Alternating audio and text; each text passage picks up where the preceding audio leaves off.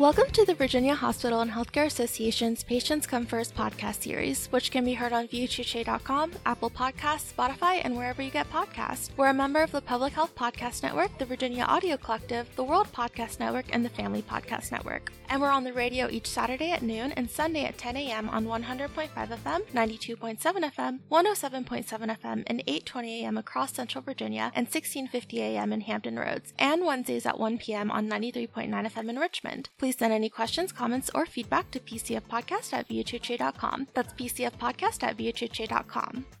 Today, we're excited to be joined by Katie Coleman, a young woman who can be described as a software engineer, author, social media personality, nonprofit founder, podcaster, and patient advocate. Katie is also living with stage 4 kidney cancer. She joins us to share the evolution of her still unfolding story from devastating diagnosis to patient advocate, and to offer some insights about what she's learned along the way. So welcome to the show, Katie. Thanks for being with us. Thank you so much for having me. We like to start these by asking our guests to describe themselves a bit to get beyond our simplified summary. So, who are you, Katie, and what are the essential things you'd like listeners to know about you? Yeah, so I appreciate the intro. I think you kind of covered a lot of it in the intro, but I am a stage 4 kidney cancer patient / survivor living in Austin, Texas. I was diagnosed in December of 2020. I had a rare stage 4 kidney cancer. I had about a tumor that was about 12 centimeters on my right kidney and then about 15 or more in my liver. And so I initially was just on kind of systemic treatment before I eventually made it to a surgery at the NIH that kind of changed the tides for me. And that has led me to still being here a little over 2.5 years later, and I've kind of dedicated my efforts after that surgery and realized how lucky I am to giving back. So now that's kind of what I focus most of my time on these days is advocacy efforts and supporting efforts through my nonprofit. Awesome. And that kind of ties into my next question. Again, at the top, and like you mentioned, we noted that you are living with a rare form of kidney cancer. And like you said, your cancer was diagnosed a few years ago when you were 29, and tumors were found on your kidney and liver. This discovery came after you experienced a variety of symptoms that weren't initially attributed to your underlying condition. You've since documented your diagnosis and aspects of your personal, professional, and health journey through online channels. For the benefit of our audience, can you take us back to the start of this process and share some of your recollections and emotions from that time? Yeah, definitely. So when I was diagnosed, I was 29 and I was a newlywed as well. I had just been married about 2 months prior. And at the time, I really didn't know anything about cancer or really anything about the healthcare system. I'd been trying to pursue a number of symptoms I was having, but without much success. And so when I finally got the diagnosis and once I found out it was stage 4, I really didn't have a whole lot to look for. I started looking online to see if I could find anybody who was diagnosed around my age or try to find anything for an example of what it might be like. Kind of my frame of reference for stage 4 cancer honestly really came from like books, movies, and TV shows at the time. So I was terrified and I had no idea what the future looked like for me. And so I started sharing online, honestly, the day I was diagnosed, hoping to kind of leave a trail of breadcrumbs for whoever might come behind me one day, hoping that they might have a little bit more information or have a better idea of what it looks like. I initially started sharing things like what it's like to go for a biopsy or an MRI, all these things that I had never really ever done before, not knowing what to expect in the future. And then it's kind of evolved into what it is today, where I kind of am not on treatment anymore. I go for scans periodically, but I mainly share and advocate for other patients and kidney cancer in general now. Awesome. And that also ties into my next question. So you kind of answered this, but as difficult as that was to process, you channeled your energy into action. You've candidly documented your story on social media, such as Twitter, TikTok, Instagram, YouTube, through the Oncology Unscripted podcast you launched this year with an oncologist and another survivor and advocate, your Katie Kicks Cancer website, and by writing a book about your journey. Again, you kind of already answered this, but I'm curious what instinct kicked in that compelled you to share your story far and wide, and in hindsight, how has that changed your medical journey? Honestly, I don't know if it was any instinct. Before I got diagnosed, my career was kind of my life, and I had a boss and mentor that really pushed me. I was a very shy, kind of reserved person before, And I always wanted to push myself to be more. And I remember him giving me some advice and pushing me, basically saying, like, if I wanted to see a change with pretty much anything in life, to kind of ask myself a couple questions of, if I don't do it, then who will do it? And if not now, then when? And so I started asking those questions of, like, why don't these resources exist?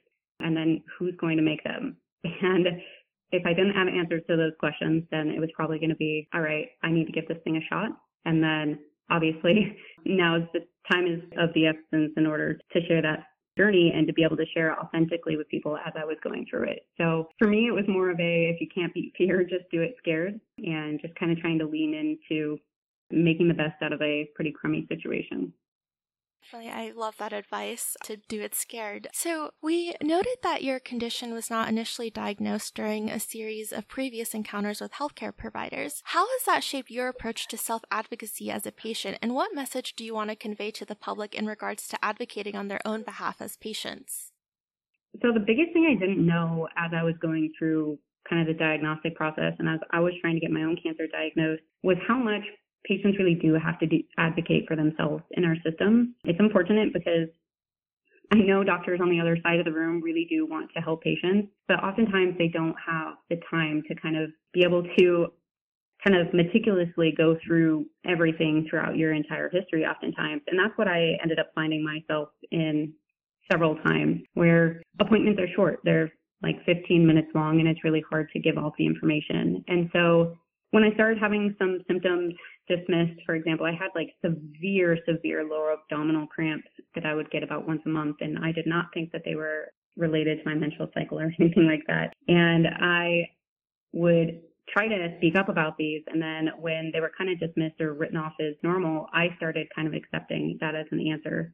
And then I would kind of repeat that back in appointments with other physicians. And that's one thing I really wish I would have done differently before I was diagnosed, is I absolutely wish I would not have downplayed any of my symptoms. A lot of that came from an intimidation factor. I think there's a natural power dynamic when you're in an appointment with a physician. But I wish I would have had the confidence, and I wish I would have kind of stood behind my convictions and kind of didn't downplay my symptoms in that period of time. And then also, you have to be your own best advocate in researching kind of what you think the treatment options might be and discussing those with your providers and kind of being upfront and honest about some of the things that you may want them to rule out. And I think that goes for all the way once you've been diagnosed with cancer as well too, and reporting your symptoms and side effects that you're having while you're on treatment or advocating for yourself. I was turned down for surgery many times before I finally found an institution that was willing to do it for me. And part of that was learning about my disease and then advocating for myself. And so I think it's really important that patients, especially patients that have rare cancers, learn as much as they can about their disease in order to be able to advocate for themselves in appointments and to be able to push kind of their treatment forward. And on the subject of self-advocacy, you've also documented your experience as a job applicant who disclosed your medical condition prior to ultimately being hired, but perhaps not without some concern that your honesty could cost you employment opportunities. Could you tell us about that and your thought process in that situation? Yeah, definitely. So I've actually had some experience with several different sides of that at this point. I shared basically my diagnosis pretty openly in an interview process last year with a company. I had gone part-time at my previous job so that I could work on building apps and resources to help other patients when I had a recruiter reach out to me to join another company. And I told them kind of the only way I was looking to go back full-time was if it was in the healthcare space. And this company happened to kind of be in that space. And so in my particular situation at the time, I already had a job and I wasn't looking for another role. So I felt comfortable disclosing my diagnosis, thinking, all right, worst thing that can really happen here is I don't get the job. But I also did my research on this company and knew who I was going to be interviewing with and the character of both the company and the people I was interviewing with. And so I felt safe disclosing that information. For me, that happened because I'm a software engineer. And so I had just been working on building an app for patients, and that kind of all looped in as part of kind of what I've been working on for the last year. And so it was relevant to bring up. And that went very well for me. I'm very fortunate that they kind of didn't even blink an eye at my diagnosis and honestly just saw the passion that I had for the industry instead, which I couldn't be more grateful for. But my husband, on the other hand, didn't have quite the same experience. My husband, just about a month ago, he was interviewing for a new job, just even as a caretaker, and he ended up having an experience where he was offered a job, and we thought I might have a potential surgery coming up in a couple weeks. And so after he was verbally offered the job, he gave that company a heads up and let them know that he might need about 2 days off a month into starting in order to help me through an upcoming surgery. And unfortunately, his offer was then rescinded. And so he's kind of been on the other side of that. And so I've been able to see both ways. And so I think it's really, really a personal decision. After that, my husband has been able to get a new job from a company that we couldn't be more thrilled, and an institution we couldn't be more thrilled to have him work for, that is very supportive. And so I think what that whole process really taught me is, so one, it's a very personal decision if you decide to disclose that information, but also the importance of like doing your research on the company and making sure that it's a company that you feel safe disclosing that information if you choose to. Definitely. Thank you for sharing that. So it's been a few years since your diagnosis. So if you don't mind me asking, what was your prognosis then, and where do things stand now in terms of the various rounds of treatment you've gone through and what your care team is telling you now about your health?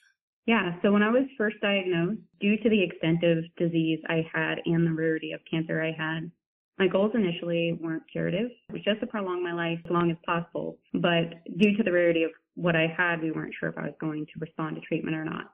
I originally started on a targeted treatment that I was on for about 2.5 months. And then after that is when I ended up getting to the National Cancer Institute in Bethesda, Maryland there. And they ended up doing a very large surgery for me where we removed my right kidney, did several wedge resections of my liver, and burned a bunch of tumors in my liver. I then went back a couple months later and we burned a couple more. And that surgery and those procedures completely changed my prognosis. That surgery was done with curative intent. And currently I have no active cancer. And so we're hopeful that I might live a kind of long life, hopefully.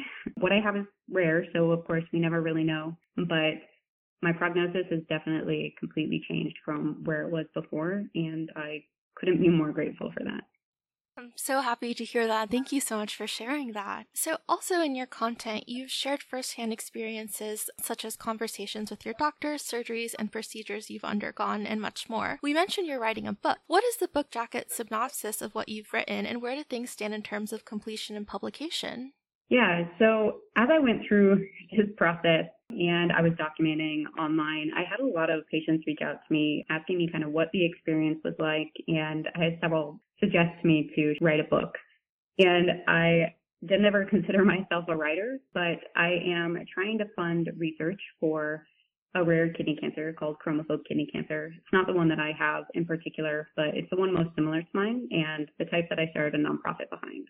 And so I decided to kind of write my whole story and document the story in a book and try to raise money with research for it. So all of my portion of the proceeds from that book will be donated to research. But the book basically walks through my entire journey with cancer from the day I was diagnosed all the way through treatment and then kind of where I am today currently with no active cancer. And the thing that I wanted to point out and really bring to light in the book is the fact that, kind of as you touched on at the beginning when you asked what were my instincts that kicked in, is that none of this was instinct for me. I'm probably the person that you would never have described as brave or strong. I was scared of absolutely everything. And so I really struggled with labels at the beginning when people were calling me strong. And when people see me now, they see me kind of sharing so much of my story very openly, but none of this came naturally to me at all. And so my book really highlights what that process was like to go from being somebody who was scared of everything to doing kind of whatever it takes in order to keep pushing to get myself to where I am now, and kind of how that has transformed my thinking and everything I do, as well as the way I approach life now. So I share both my experiences as well as kind of some of the takeaways I've learned throughout that process, and then also share many of the interactions that I had with healthcare providers since I kind of saw the absolute best and the absolute worst of the system. I was able to kind of share what some of those experiences were like and the subtle differences that made such a massive, drastic impact on what ended up being kind of my outcome and prognosis so far. Thank you so much. And we noted that your website is katiekickscancer.com. I believe your social media handles are also in that same naming convention format. For people listening who want to follow your journey going forward, where can they connect with you? Yeah, so I am on pretty much all the social platforms. If you go to my website at katiekickscancer.com, it's got a link to all of them. But like you said, I'm Katie Kicks Cancer on TikTok and Instagram as well as on YouTube. And then I'm actually, the one place I am not Katie Kicks Cancer is on Twitter, which is at Katie Austin. It's Kayd Austin. So all of those can be found on my website as well too. There's also a list on my website to sign up if anybody would be interested in kind of hearing more about my story through my book and memoir that I plan to publish as well too. Information can be found out on there as well. Thank you. And thank you so much again for being with us today, Katie. Before we let you go, we do have a tradition on the Patients Come First podcast to ask our guest a pair of personal questions to give listeners a sense of who you are beyond the work you do. To keep things interesting, we've got a list of 10 mystery questions. So please choose two numbers between 1 and 10, and I'll ask you the corresponding questions. All right. Let's go with 3. Number 3, what is the best piece of advice you ever received and why does it stick with you? That is a fantastic question. And I think I've shared part of that here already. But the best piece of advice I have ever received is if you can't beat fear, do it scared. I love that sentiment so much. And do you want to pick another number? Yeah, let's do number 7. Number 7, you could choose one superpower to have or any one skill to instantly master. What would it be and why? Well, I mean, I feel like if I had a superpower, it'd have to be to cure cancer. I feel like that's got to be my natural response. But if that superpower didn't exist, probably to fly, to be able to kind of travel the world or be able to instantly travel wherever I wanted in an instant. That would be a pretty cool superpower to have. Agreed. Love both of those answers. And well, that brings us to the close of another episode of the Virginia Hospital and Healthcare Association's Patients Come First podcast. If you like what you heard, please make sure to leave us a 5-star review on Apple Podcast and subscribe so you know when new episodes are released. And we want to once again thank our guest, Katie Coleman, for joining us today. So thank you. Thank you so much for having me.